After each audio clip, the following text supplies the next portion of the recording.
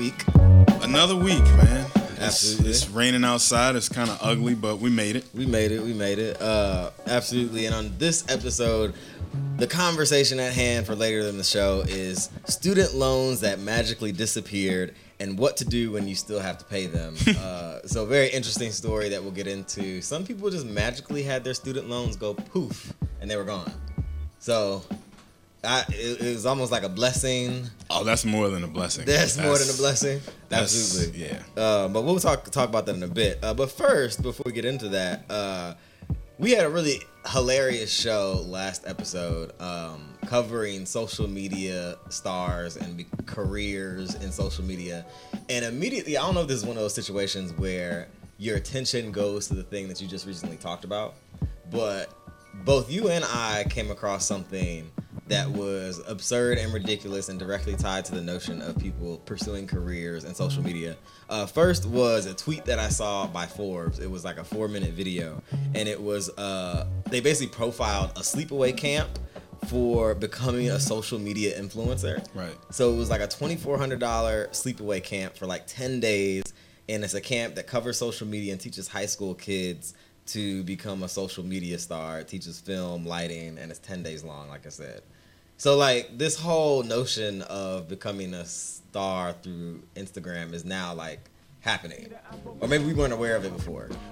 So, worse than that, the thing that jumped out to me and the reason I sent it to you is because I looked at it and saw that parents were paying to send their kids to this thing. And there's one girl that's running this thing that's She looked like a swindler. She looked like a swindler. I was like, she on the street. Well, she was like 20-something, right? And she's like very like passionate about all these great things that she's teaching these kids how to do to become, you know, the next social media phenomenon. Right. And it's all basic stuff that you learn if you actually take the time to read like the how-to guide that goes along with downloading the app. So it was just like amazing to me that like point your camera correctly. I understand that kids are kids, right? And so they probably don't know, like, they don't care as much about the $2,500 or whatever the course cost. But the parents should have been like, I'm not paying $2,500. like, oh my God. Yeah, and then you just saw a story recently, like 2 minutes ago, and you sent it to me. I just saw the headline. What was it? So I'm in my office getting ready to leave to come here to do this show. And I'm listening to ESPN radio, and they're talking about this guy who just gave up his, as of yesterday, he was a full ride scholarship student athlete at University of Central Florida, right? And so they gave him an ultimatum and said, we need you to stop making YouTube videos that feature you as a college athlete because you have one of those YouTube pages that pays. Oh, okay. And so you can't get paid for your likeness as a college athlete. Right. So we're either going to have to make you ineligible to compete, right, or you're going to have to give up the YouTube videos, specifically the ones that pertain to you being a football player. Right. He said, I'm going to go be a YouTube sensation. Now, here's the reason I was so irate about this. University of Central Florida costs about $30,000 a year. This guy's getting a full ride scholarship to go to University of Central Florida to play football. Now, only about 25 players on the team are going to get a full ride scholarship. Right, because not everybody is on scholarship on the team. Right, so out of 60-something players that are active at any time to play on Saturday, 25 of them have a full ride scholarship to play football. Which is not a lot. Which is not a lot at all. Right. And you are the lowest man on the depth chart as the kicker. And so for them to think that you're worth spending a scholarship on. You practice by yourself. Right. You're never going to get CTE. Right. You're never going to break. You're not risking life or you might risk your foot. That's the most at-risk thing that's ever going to happen to you being a kicker. And you probably, if you're good enough to get a full ride scholarship to be a kicker, you're probably going to the NFL to be a kicker.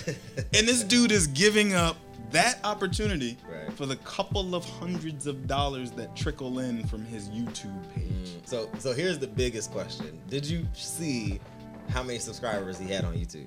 Or did it say in the story? It said in the story that he had about 1,000 YouTube subscribers, and he picked up about 100 more since this story came out. That ain't enough. So, and they said, dude, don't get me wrong. I'm one of the most, hard-headed, obstinate, my way or the highway kind of people walking this earth, right? But there's something to be said for stay down till you come up, which means do it the way they tell you to do it until you get to a point where you can stand on your own too and you call the shots. You ain't there. Like, you're getting a full ride, a free education. And I know usually football players make the argument, it's not a free education, I'm risking life and limb and I put my life and my body on the line. Not this case. This dude is a freaking kicker.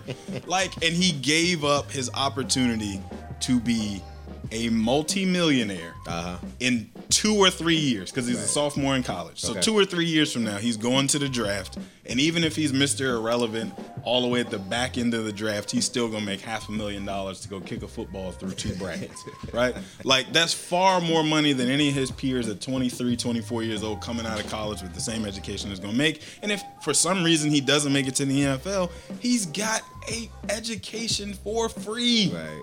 I don't understand. But that makes the whole case I was making last week, where y'all told me I was an old man and I was a stick in the mud and all kind of stuff. Because I said, these people younger than us, their brains are getting rotted by social media and this pursuit of careers outside of going to school and being a doctor and a lawyer and whatever else. This is case in point. This is a perfect case in point. This is like perfect. Because I don't know that I can really get with that decision making. But that was an excellent rant there, old man. Yeah, Malcolm Etheridge. I went completely old man out of left field with that. Old man Etheridge. Old man Etheridge. But anyway, you're listening and watching Manage Your Damn Money with Ben and Malcolm. Of course, as we do every week, it is now time for headlines.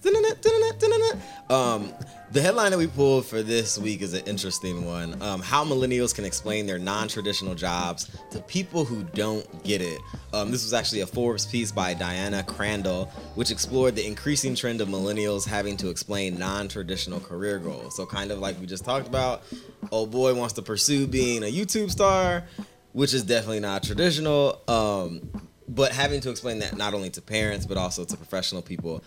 So things like writing a book, pursuing higher education, driving Uber, blogging, and any number of combinations of things that people do are increasingly becoming a part of millennial professional profiles. The story explores how to better convey the various mixes of interest and professional pursuits. Simon Sinek, who's a best-selling author of the book Start With Why and Leaders Eat Last, was actually quoted in the piece saying millennials need to learn to talk about their passion and provide context for why they're passionate about something or their chosen industry to help fulfill whatever long-term vision they have for the world, and I included themselves.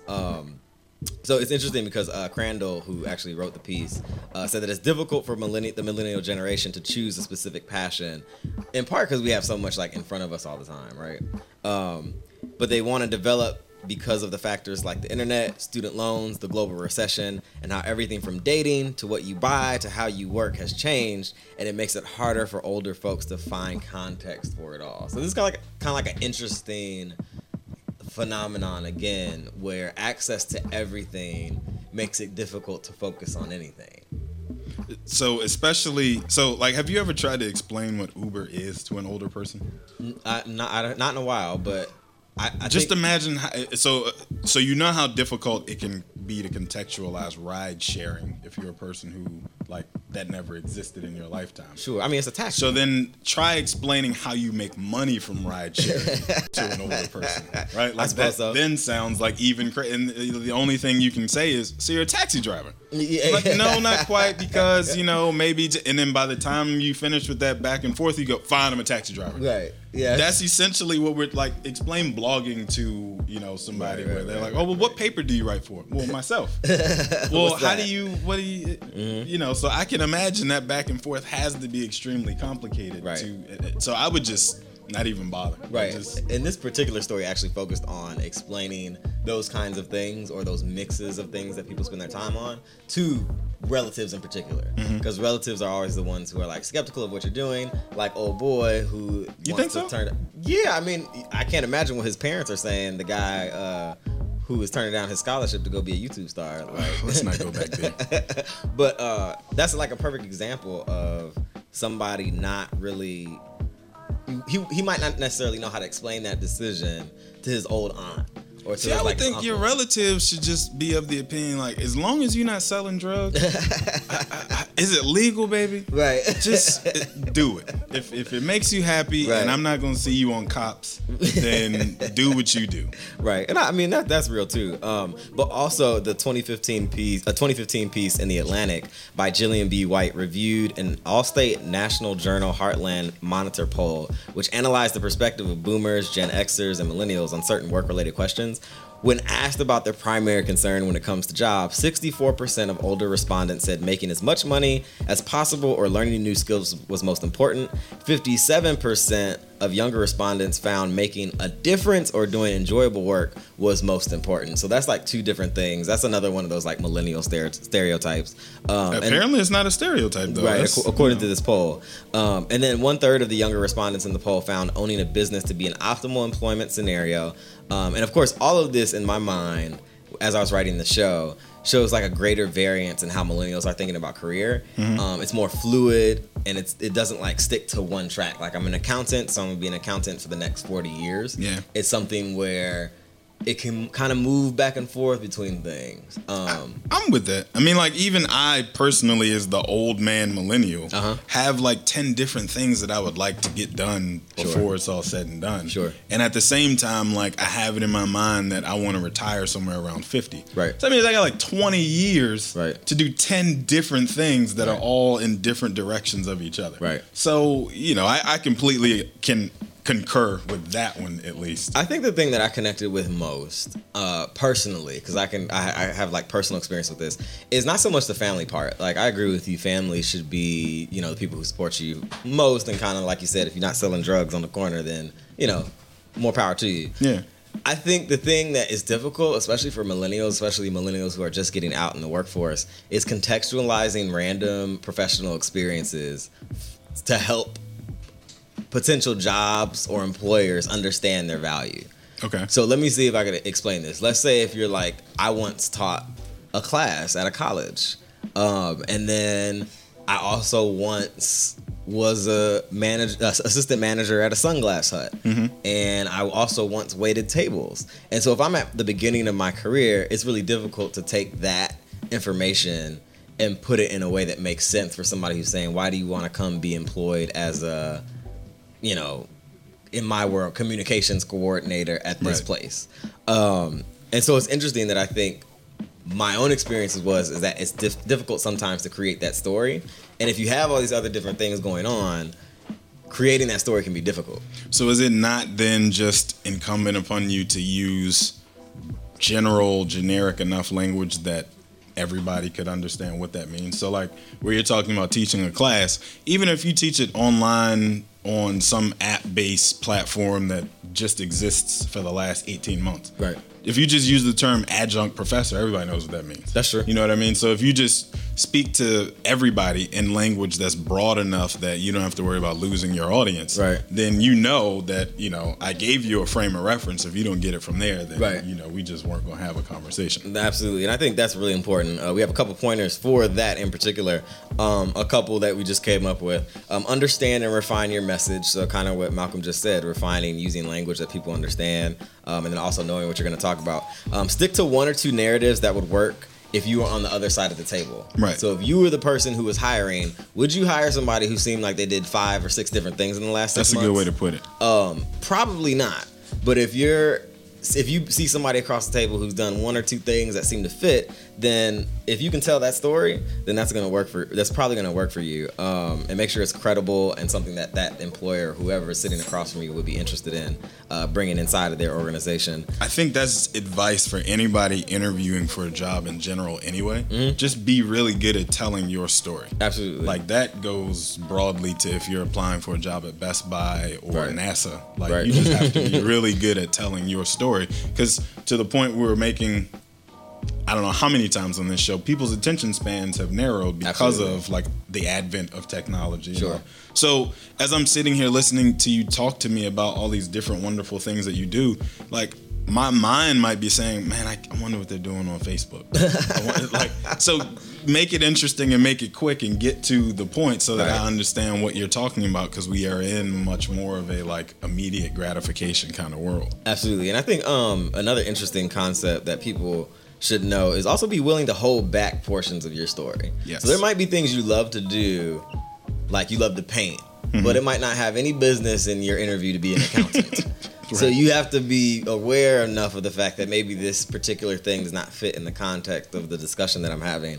And then also, of course, practice. Yes. You got to practice what you're saying and practice your message. And if you do that with friends and people who care about you and people that you like, they can help you say, well, that doesn't quite sound right. I don't think that really would be a good thing that an employer would want to hear. So practice with people who are willing to tell you. Not just in your own head, but with people who will keep it real. But we want to remind people you're listening and watching Manage Your Damn Money with Ben and Malcolm. We're going to take a really quick music break in a moment.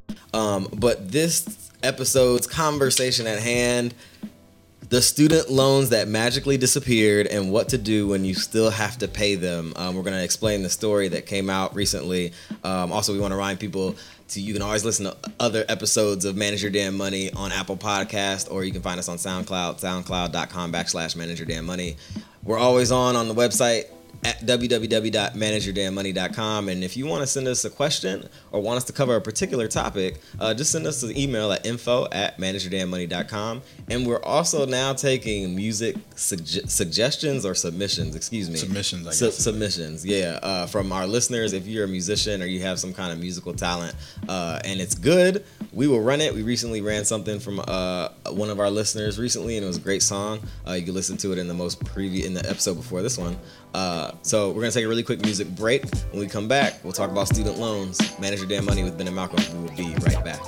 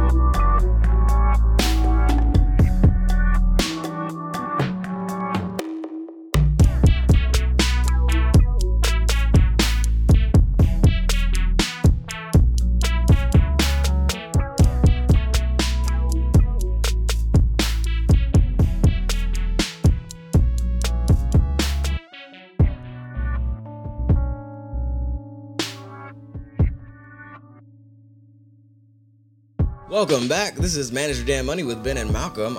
We are here back with the conversation at hand for this episode. The student loans that magically disappeared and what to do when you still have to pay them. You may have heard a bit of ruckus, as I did, about some outstanding student loans that were magically wiped out. You might have said a prayer in hopes of your student loans being eliminated too. Chances are they probably were not. This story being reported almost everywhere where student loans are found in court proceedings to not be collectible only affected about 2,000 people now nationwide. But my very own college classmate Shannon T posted on Instagram, and this is how I kind of became aware of it, that she truly felt blessed that she looked at her student loan account and realized she was one of the lucky few people who had their student loans wiped out by the court ruling. Shannon actually posted a picture which inspired this whole show. Of like it was Oprah on stage weeping. So it was Oprah on stage weeping with her hand out like this, doing the praise hands. And Shannon's caption was, "The good Lord saw fit to bless me this fine morning. This morning I realized all my student loans have been wiped clean, closed, and reflect a zero balance. I have dreamed of this day and it has finally come to fruition. God bless whoever hit that button and deleted all of those." And then she put in an expletive. And the expletive was plural. As paperwork, so did you run to your computer to see if this? I knew it didn't affect me. Okay, because I got my loans with one person, and it's not a private lender. So we'll get into a little bit of the details of what happened. I've seen the story before, but it didn't really dawn on me that it was important until Shannon posted what she posted. And I was like, wait a minute, this affected somebody who I know. That's kind of crazy, because normally that's stuff that just kind of goes by and you never see it. It's like your next door neighbor winning a scratch off. It's like, wait a minute, I should have went to the right. 7-Eleven. I should have went to that same gas station that I know she went to. Right. So it's kind of like that. But the story that actually kind of explains it was reported by the New York Times. The headline read, "As paperwork goes missing, private student loan debts may be wiped away." The story centers around the National Collegiate Student Loan Trust, which is a company that holds 800,000 private student loans through about 15 different trusts or bodies. And collectively, the company owns about $12 billion of student loan debt. And of that amount, 160,000 private student loans are in default. So these students were originally issued loans by the bank, and then subsequently these loans were then packaged and sold through a process called securitization that we'll explain later to investors, including the National Collegiate Student Loan Trust. So essentially the Student Loan Trust buys up rights, essentially, that's a good way to put it, rights to these student loans, and then it moves from your original loaner to them, and then they actually collect on it. And then the reason why this came about in a lawsuit, National Collegiate filed tens of thousands of lawsuits against borrowers for those who are in default, including about 800 this year, mostly in state and local courts, in order to collect on the unpaid student loan debt. While the National Collegiate Trust has prevailed in many cases, student loan borrowers have won other cases when that company could not produce documents supporting the proper chain and title of ownership. So essentially, I'm trying to figure out where to start in explaining this, but essentially these companies come up and buy the loans. Right. I should probably let you try to explain it.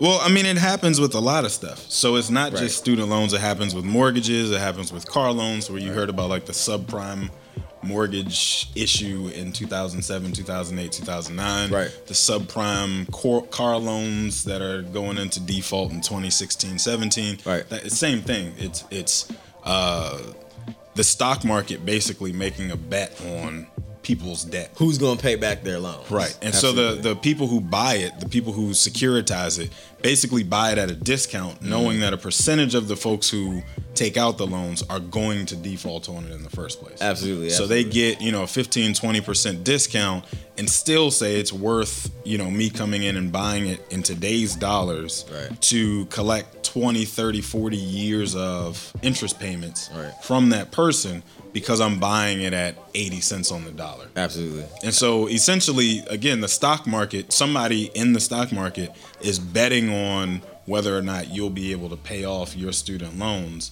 And they're also hoping that you'll take the entire time allotted to pay it back, so that they can then collect all of the steep interest payments at double-digit numbers that will rack up in the process. And so what happened in particular with this company, the people, and I believe, because it's interesting, people asked her on the post, Shannon was like, where they were like, how did this happen for you? Like, what did you do?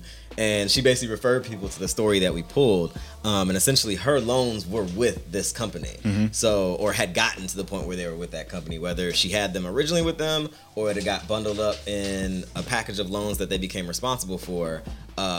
It got moved over there. Now, what can happen? No, first of all, let me ask you this.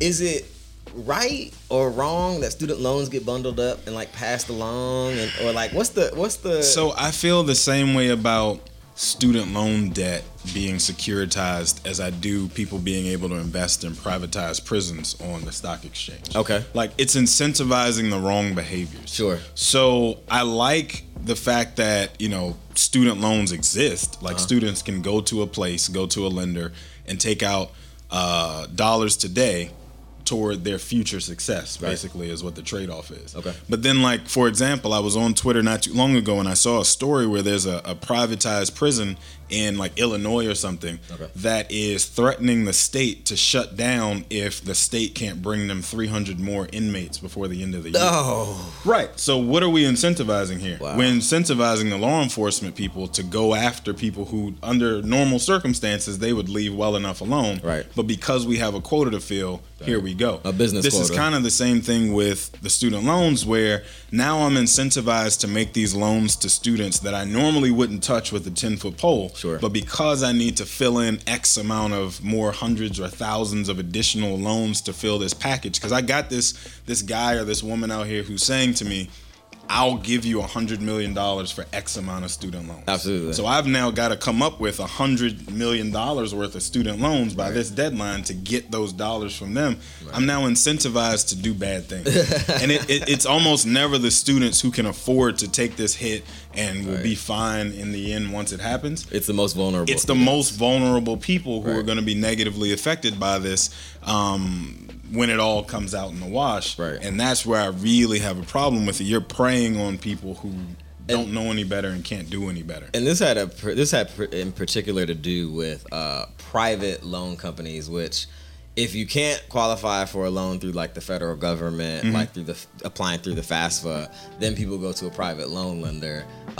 And these are the kinds of loans that they are, and those have the least amount of flexibility once you step into the payment section or the payment time of the loan. So they have the highest interest rates. Right. They have the harshest penalties for you falling behind. Right. They're gonna be resold 10 times over, and that thing is gonna follow you to the grave. Absolutely. But if you defer it, for example, they have the right to double what your interest is on the spot just for you saying I want to defer it. Right. Things like that are just, you know. So it's interesting.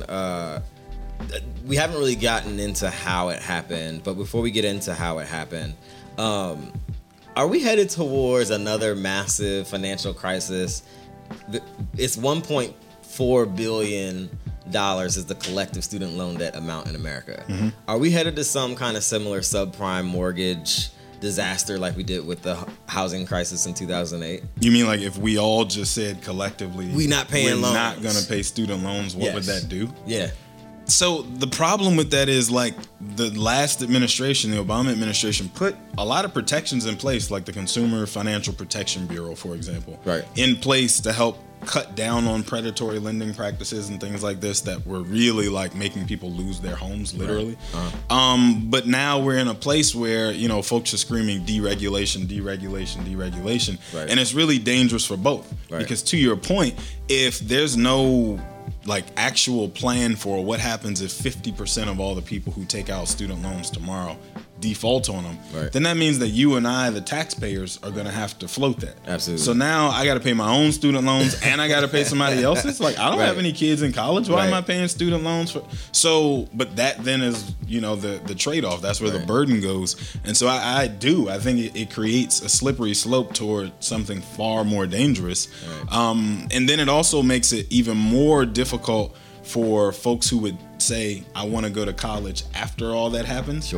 and there's nobody there to lend them money. Like, Right. think about what happened to the housing market in 2009, 2010. It's still going on To now. folks who said, I want to go buy a house, and banks were saying, well, I just got slapped by the government upside the head for $200 million for lending to you in the first place. Right. I'm not doing that again. Right. So now I can't go buy a house for 10 years or whatever it takes for banks. It's same thing with student loans. Like, then students will not be able to go to college to further their education because of the mistakes of the people in front of them. And then they'll just become YouTube stars. So you're I hope listening. it works out.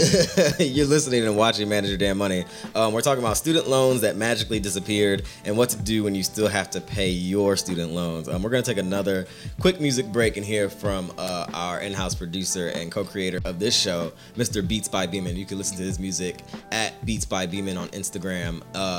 And you can hear other stuff that he's created. He's a really good music creative artist person who we really appreciate. And when we come back, we're going to continue talking about these student loans. You're listening and watching Manage Your Damn Money on listenvision.com and on Apple Podcasts and on SoundCloud. We will be right back.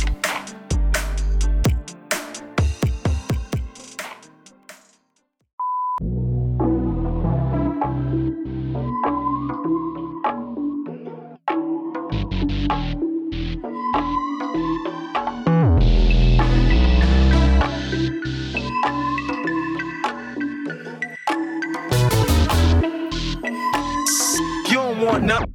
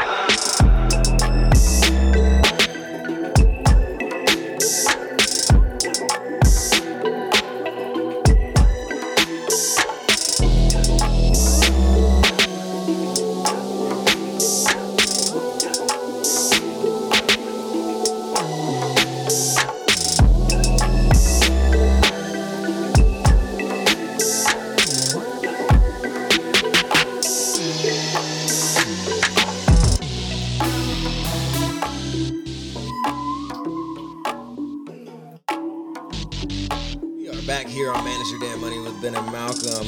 We were talking about student loans that magically disappeared and what to do when you still have to pay them. So the question that is really at hand that we said we would answer is, how could private student loans be wiped out?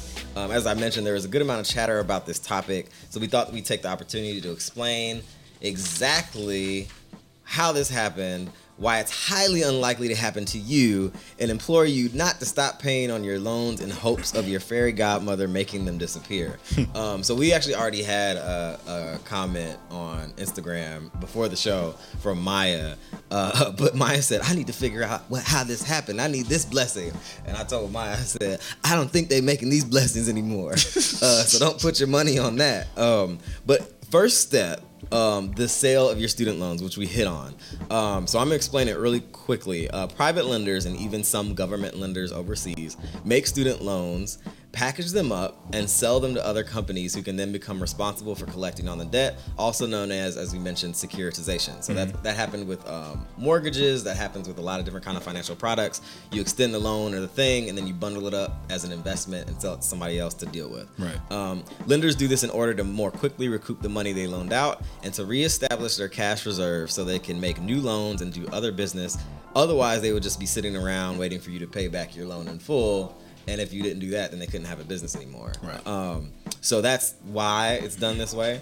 And then this process is very similar to what was depicted in the movie The Big Short. Lenders bundle up loans and sell them off, transferring ownership of the debt to other companies. If the transfer of these loans is not seamless, and this is where these lawsuits came into play, you can lose paperwork or develop a poor paper trail, creating a scenario where the loans don't necessarily trace directly back to the person who the student loan was given to. So I think a perfect example of this in my mind is, you probably remember this, Malcolm, because you had some student loans. When you went to the financial aid office in college every year and you had to sign that, do you remember what it's called? The FAFSA? The FAFSA, but after you got your loans, after you were awarded what you were awarded, You remember? You had to sign the promissory note. Oh, okay. The promissory note. That was the thing that was like, I still have sheets of those somewhere, right? And I imagine the promissory note and associated documents are the things that are like the original documents. And those have to get sent back to the original lenders, and then they keep them on file to say that if Malcolm ever tries to contest the fact that he didn't take out these loans, we got his signature right here, right? These loan papers or these documents, apparently for the 2,000 people that it affected in Shannon, did not make it all the way through the process. Okay. And got lost or couldn't be found, or full records couldn't be found, such that you couldn't prove that the person actually signed their name on the dotted line. Wow. Something that simple. Wow. Okay. So I didn't get that deep into it to know why. I knew it didn't affect me, right? So I have a federal student loan, and also, Lord willing, I'm on track to have it paid off before this year is over. So I didn't even bother to like I have this. So I have this. This is kind of in a different direction a little bit, but. I have this recurring dream all the time. And it drives me crazy because when I'm awake, I know it isn't real, but in the moment, it's like the realest thing ever. And I always have this dream that somebody, some innocuous person, I can't make out who it is, gives me money and like puts it on my dresser while I'm asleep. And I wake up like in a panic, like scrambling to get to my dresser, like, oh, I'm about to get this bankroll, and it's not there. And I'm kind of like Charlie Brown with the football. Like, this has been happening to me since I was like a teenager. It's silly. So sporadic, but I'm dead serious though. This is exactly like what I think happened to people who woke up, turned on, like, got on social media, saw this thing come across their line, and was like, people getting out of their student loans. Oh, I'm about to log in real quick and make sure I'm in that crew, right. And it's not you. It's not you. I think it was only 2,000 people that it ended up affecting around the country, which is like, I don't even know, out of 315 million people, what's that percentage? Very low. De minimis, whatever it is. So like, that's the exact same thing. Like, you got excited, got online, like, oh, me, right. And thought it was gonna be like Oprah, like, you get deferment, you get forgiveness, and then like you open it up and nah. And to be clear, this is not loan forgiveness, which is something completely different altogether. This is literally companies suing people who are in default, and then when those people go to court, because most of the time, reading through some of the stories that I read, most of the time these companies go to court, they file the papers, and then people never show up. Right. So they just get whatever judgment they want, and then after the fact, they can actually go and garnish wages. They can go about the process of collecting money through other means, not just by you making the payment. Predatory lending. Which is, absolutely. It becomes a form of predatory lending. And so then, in the proceedings of the court, that's when they find whether or not they have an original paper trail or original trail of ownership. And apparently enough papers went missing for at least 2,000 people to have their loans wiped out. So God bless you all. That's kind of like when you show up to traffic court and the cop doesn't show up and then you get off. It's literally... Man, if that's not the highlight of your month right there. Absolutely. I went and he didn't. But the next question that we had was like, how often does this happen? Well, it's interesting because I went and looked it up. And in April of this year, 2017, JP Morgan was scheduled to sell $6.9 billion of student loans to Navient. And this was a story I pulled from Bloomberg. And essentially, JP Morgan Chase said that they were going to get out of the student loan business and that they were selling off their portfolio of $6.9 billion worth of student loans to a company called Navient Corp. So essentially, the sale included about $3.7 billion in federally guaranteed loans, less than half of which were securitized, and about $3.2 billion in whole private education loans. So essentially, whatchamacallit, JP Morgan was saying, we don't want to collect this money. You can pay us a fee. And I'm sure the amount of loans on the rolls was probably more than $6.9 billion. Oh, but yeah. They get that discount. They took a hit for sure. Right. They take the hit, but they get it off their roll so they don't have to worry about it anymore. And they pass it to Navient Corp. And then Navient Corp, which is a for-profit business, goes about the business of collecting and saying you owe us money, and then goes through the process of harassing you through phone calls, and then probably collections after that. And then in the last stage, actually collections court or whatever process that is. But like amazingly, there's money to be made in collections. Absolutely. Like all these companies that like for medical bills and stuff like that, or auto loans and default. Like there's people out here who build whole businesses around coming after you for those coins. Absolutely. And so they'll like buy up the debt from the hospital or the student loan people or whatever for, like I said, not pennies, but a reduced amount on the dollar. Right. And they will come after you for 5 years straight and not let up until, and knowing that they're only going to get like 75% of what you owe. But they've tacked on so much in interest charges and fees and for making us come after you fees and all that along the way. Their break even is probably like, 25% at that point. Absolutely. Another instance of it happening, the government in the United Kingdom, it was a headline actually, the government in the United Kingdom plans to sell off billions worth of pounds in student debt to private companies. And this happened in February of 2017. The Independent, which is a UK publication, reported on its government's planning to sell government-held student loans to private companies. The move was expected to net the UK's Treasury Department £12 billion.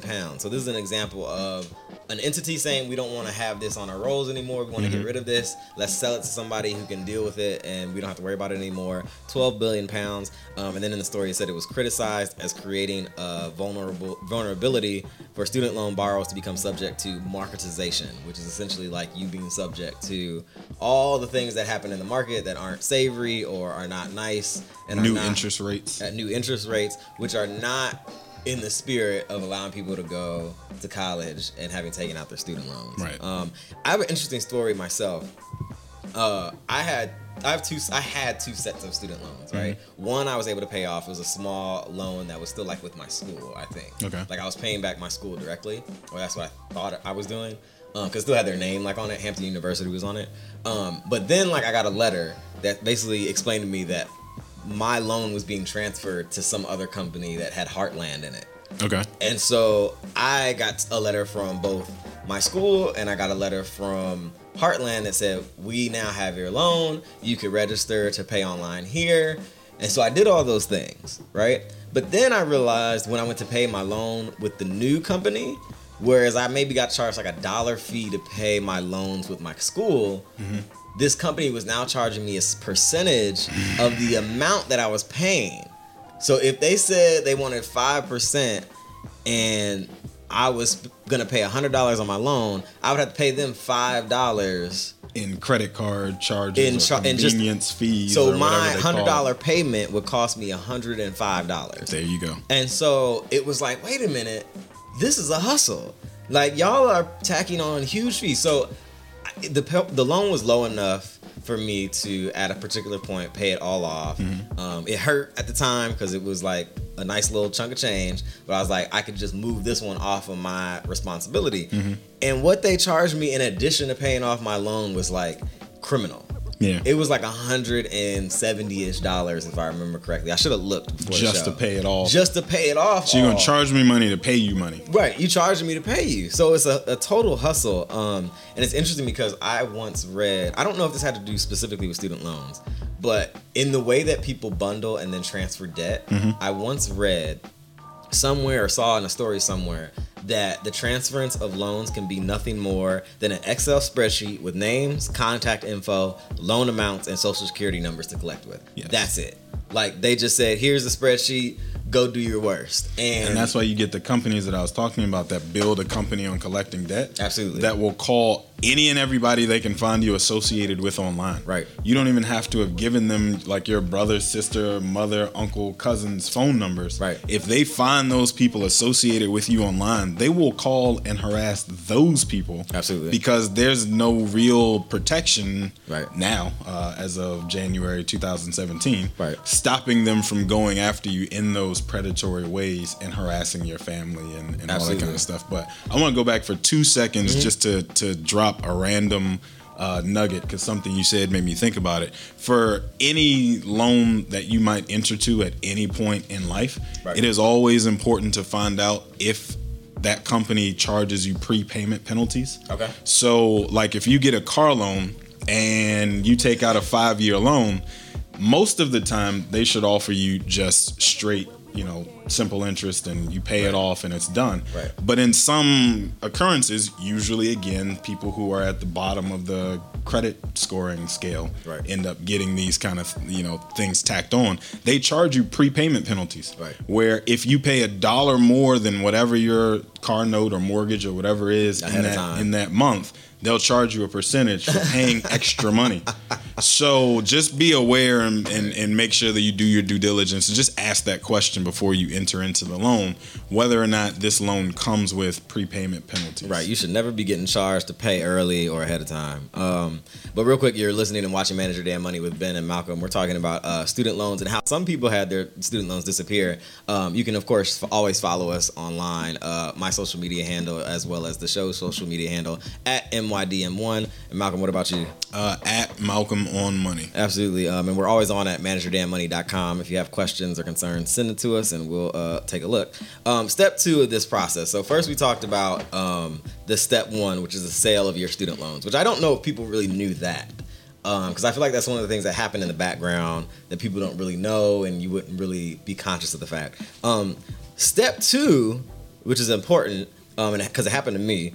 What do you do if your student loans are sold? If your student loans are sold, both parties, as I said before, will send you a letter notifying you of the sale. Be sure to always open snail mail and email from loan servicers.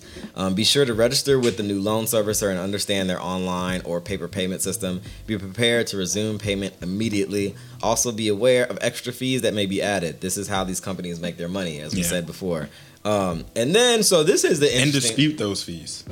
Dispute the fees? Yes. Okay, go ahead. Tell me about just, that. Inquire about them. Ask them, why are you being charged for them? Ask them, do you have to pay them? All that kind of stuff. Right. If the answer is yes, then you're in the same place you would have been before you made the 5-minute phone call. Right. If the answer is no, you just saved yourself however many hundreds of dollars. I did not ask. I dispute everything. Whether I'm in the wrong, in the right, they might have put it into the contract. I don't care. I'm going to call and just say, why are you charging me this? That's good. And let them explain it to you. Right. And then ask, do I have to pay this? Right. Do you charge everybody this? And eventually they get frustrated enough to just say, you know what, dude, here's your $100. Beat it. Just ask a bunch of silly questions in a row. Yeah, I mean, really, just, be an annoyance enough with your questions that they say it would be much easier to just give you your money back and move on to the next person than to have to continue down this road of questioning. Absolutely. Now, when your loans get sold, this is the question that's at hand for a lot of these lawsuits that went and the people who were in default actually won. The question is, do they have your original documentation? Right. Consider, and there's going to be some disclaimers at some point here for the show of Manage Your Damn Money, but consider asking for proof of your original loan documents to ensure the company has done its due diligence in completing transference of your loan, as I turn the page, to their roles. Do note, getting this kind of debt excused due to loss of paperwork or poor records would take extensive litigation to have the same thing happen to you. We do not advise here at Manage Your Damn Money you stop paying loans based solely on loan companies' inability or ability to produce original loan documents. There is still the potential for you to hurt your credit score and for your wages to be garnished, or for your auntie to be called on the phone while at work if you don't pay back your student loans, particularly to non-government agencies that are for-profit companies. So that's what all these or at least these lawsuits that the New York Times reported on hinged on, was paperwork, was whether or not they actually had a responsibility for these loans. And then step 3, do not stop paying your student loans due to its transference to another company. Though it may sound tempting to cease paying on your loans because it's been transferred, the reality is that if you know you owe it, it would take expensive and time-consuming litigation to have your loans removed from your records. And otherwise, you're still responsible for it. And if you go through all that trouble and don't come out victorious, that's a lot of time and energy and money spent. And like compounded interest on top of you, and absolutely, payments in arrears and all that kind of stuff too. And remember, failing to pay on your student loans in any case can result in default. There's destruction of your credit score, prevention of your getting home loans or car loans, and even, as we've mentioned in previous episodes, impacting your employment prospects. Refer to our previous episodes about having a good credit score, and we'll explain more about that. But it's just really interesting that, there's this whole underbelly of student loans. Student loans, we think of like, okay, it's a really laudable like kind of goal to go to school and you take out your loans and you finish and you graduate or whatever. But then to have this kind of, sewer of what happens right after the fact is pretty interesting. To me. I mean, the debt structure in this country is, well, it used to be really simple. Interesting in general. It used to be really simple, but the creation of financial products in many different ways, and many different constructs, like even you think of the notion of equity. Right. Equity is not really a thing, and like some people say, well, you got to have equity in your home. I don't know that equity is a thing. Equity is a financial construct. Sure, but so is credit. Yes, it like, is. There's certain countries in this world right now that credit doesn't exist. Right. Like if you don't have the cash to buy it, you don't get it. You don't get it. And then there's other places like in the Middle East where you're required to put down 50% on a mortgage to buy a house. Oh wow. Okay. So that tells me how serious you are about buying this house. Right. If you and or your family right. can't come up with 50% to put toward, having your own skin in the game. Right. And then if, the market falls, I know you're not going to run away and leave that house because you didn't have to put anything into it. Right. The United States is like the only place, or one of the few places where you can literally put no money into this transaction, take out credit to buy the whole thing, right, and walk away if it doesn't go your way. And like some places offer 0% interest for 12 months. Take this couch and matching love seat home, and you see the commercials of people getting whole furniture sets for nothing. 2 years worth of deferred interest payments, and the United States is the only place where crap like that happens. The funniest thing to that point, I had a classmate in graduate school who was from China, and she said, it's interesting. When you guys want to buy things, you put it on credit. But when we buy things, we just buy it with all the money or save till we have it all.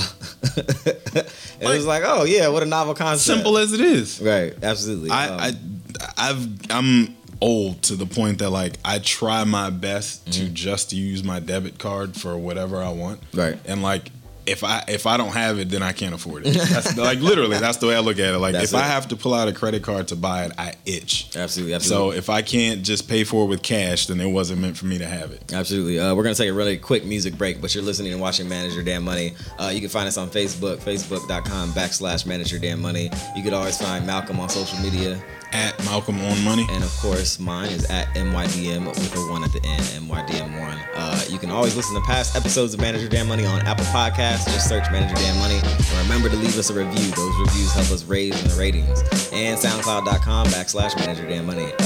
We're going to take a real quick music break, hear another piece from Beats by Beeman. But when we come back, we'll wrap up the show, talk a little bit more about what you can do to manage your student loans if any of this applies to you. We will be right back.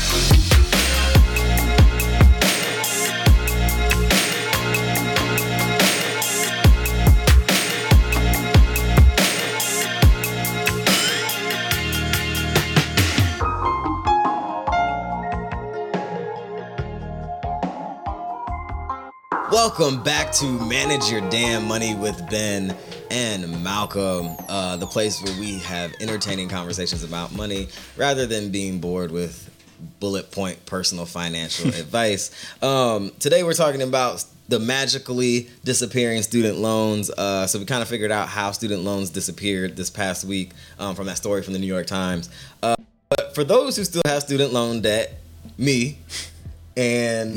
You'll be done in a minute, so you're almost free, sir. I'm trying. Do these are things that you can do to manage your student loan debt when you still have it and you weren't in that 2,000 of people who had their loan debt eliminated. Of course, number one is stay in touch about your situation and your income. Over communicate and get all of the options that you have available. Also know that federally backed student loans or loans given directly through the U.S. Department of Education, that's what I got. Those allow you to use forbearance, income adjusted repayment plans, and then also deferral options for flexibility when maybe like you're out of a job or you're not making enough money. So always take advantage of those things, because especially when you're like fresh out of school from like your 20s to your 30s and you're getting your footing in your career.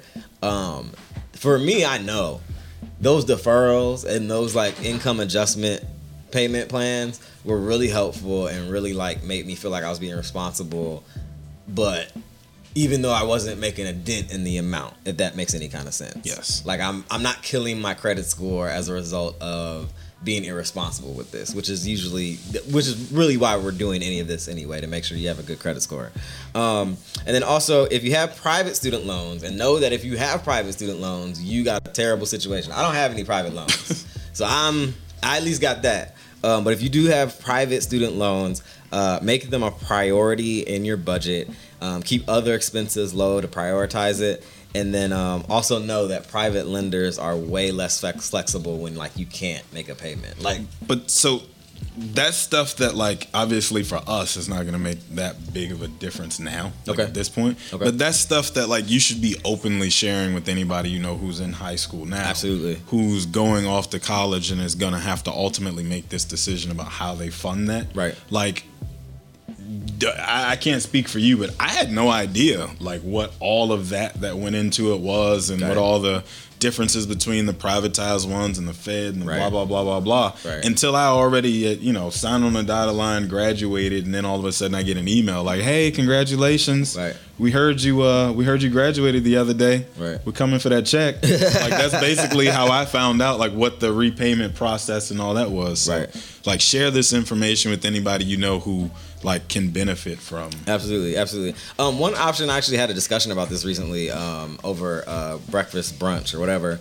I had a friend who I went to graduate school with, and she suggested I refinance my loans. And I told her, girl, no, I'm gonna hold on to what I got because I have the ability to defer, and that's just been really close to my heart in the up and comings of my career and life. But also consider deferral increases that interest payment that. So there's a balance, and there's like one bad side and there's a good side. But the other side of refinancing with a for-profit company is you typically can get a lower interest rate, which would reduce the compounding happening over time. Right. And then the last suggestion that we had, when loans are in groups, I know that my loans for my company are broken out in like different sections. Pay your whole amount that's due, which is spread across all the loans, and then pick one group that you pay down more aggressively when you have extra money. So if you have group A and that's the one you want to attack, just throw extra money on A and A alone, and eventually A disappears, and then you're just paying B, C, D, and then so on and so forth. So make sure you're doing that. So those are some really good ways to stay on top of your student loans. You have any other suggestions, Malcolm? Pray that you're in the next wave of folks whose paperwork goes missing. Like, what prayer do you pray to make that happen? Like, that's what I want to know. So I can replicate that and start selling it. I think you gotta get like a brush and then splatter some lamb's blood across your doorway. I think that's how it works. So anyway, we want to thank everyone for listening and watching Manage Your Damn Money with Ben and Malcolm. We'll do another show next week and figure out what we're going to talk about, bring to you. We also want to remind you that we're really excited about our upcoming negotiation summit with the Corporate Alley Cat happening and beginning August 15th. The early bird price has since gone away, but you can still register. Just go to thecorporatealleycat.com/negotiate.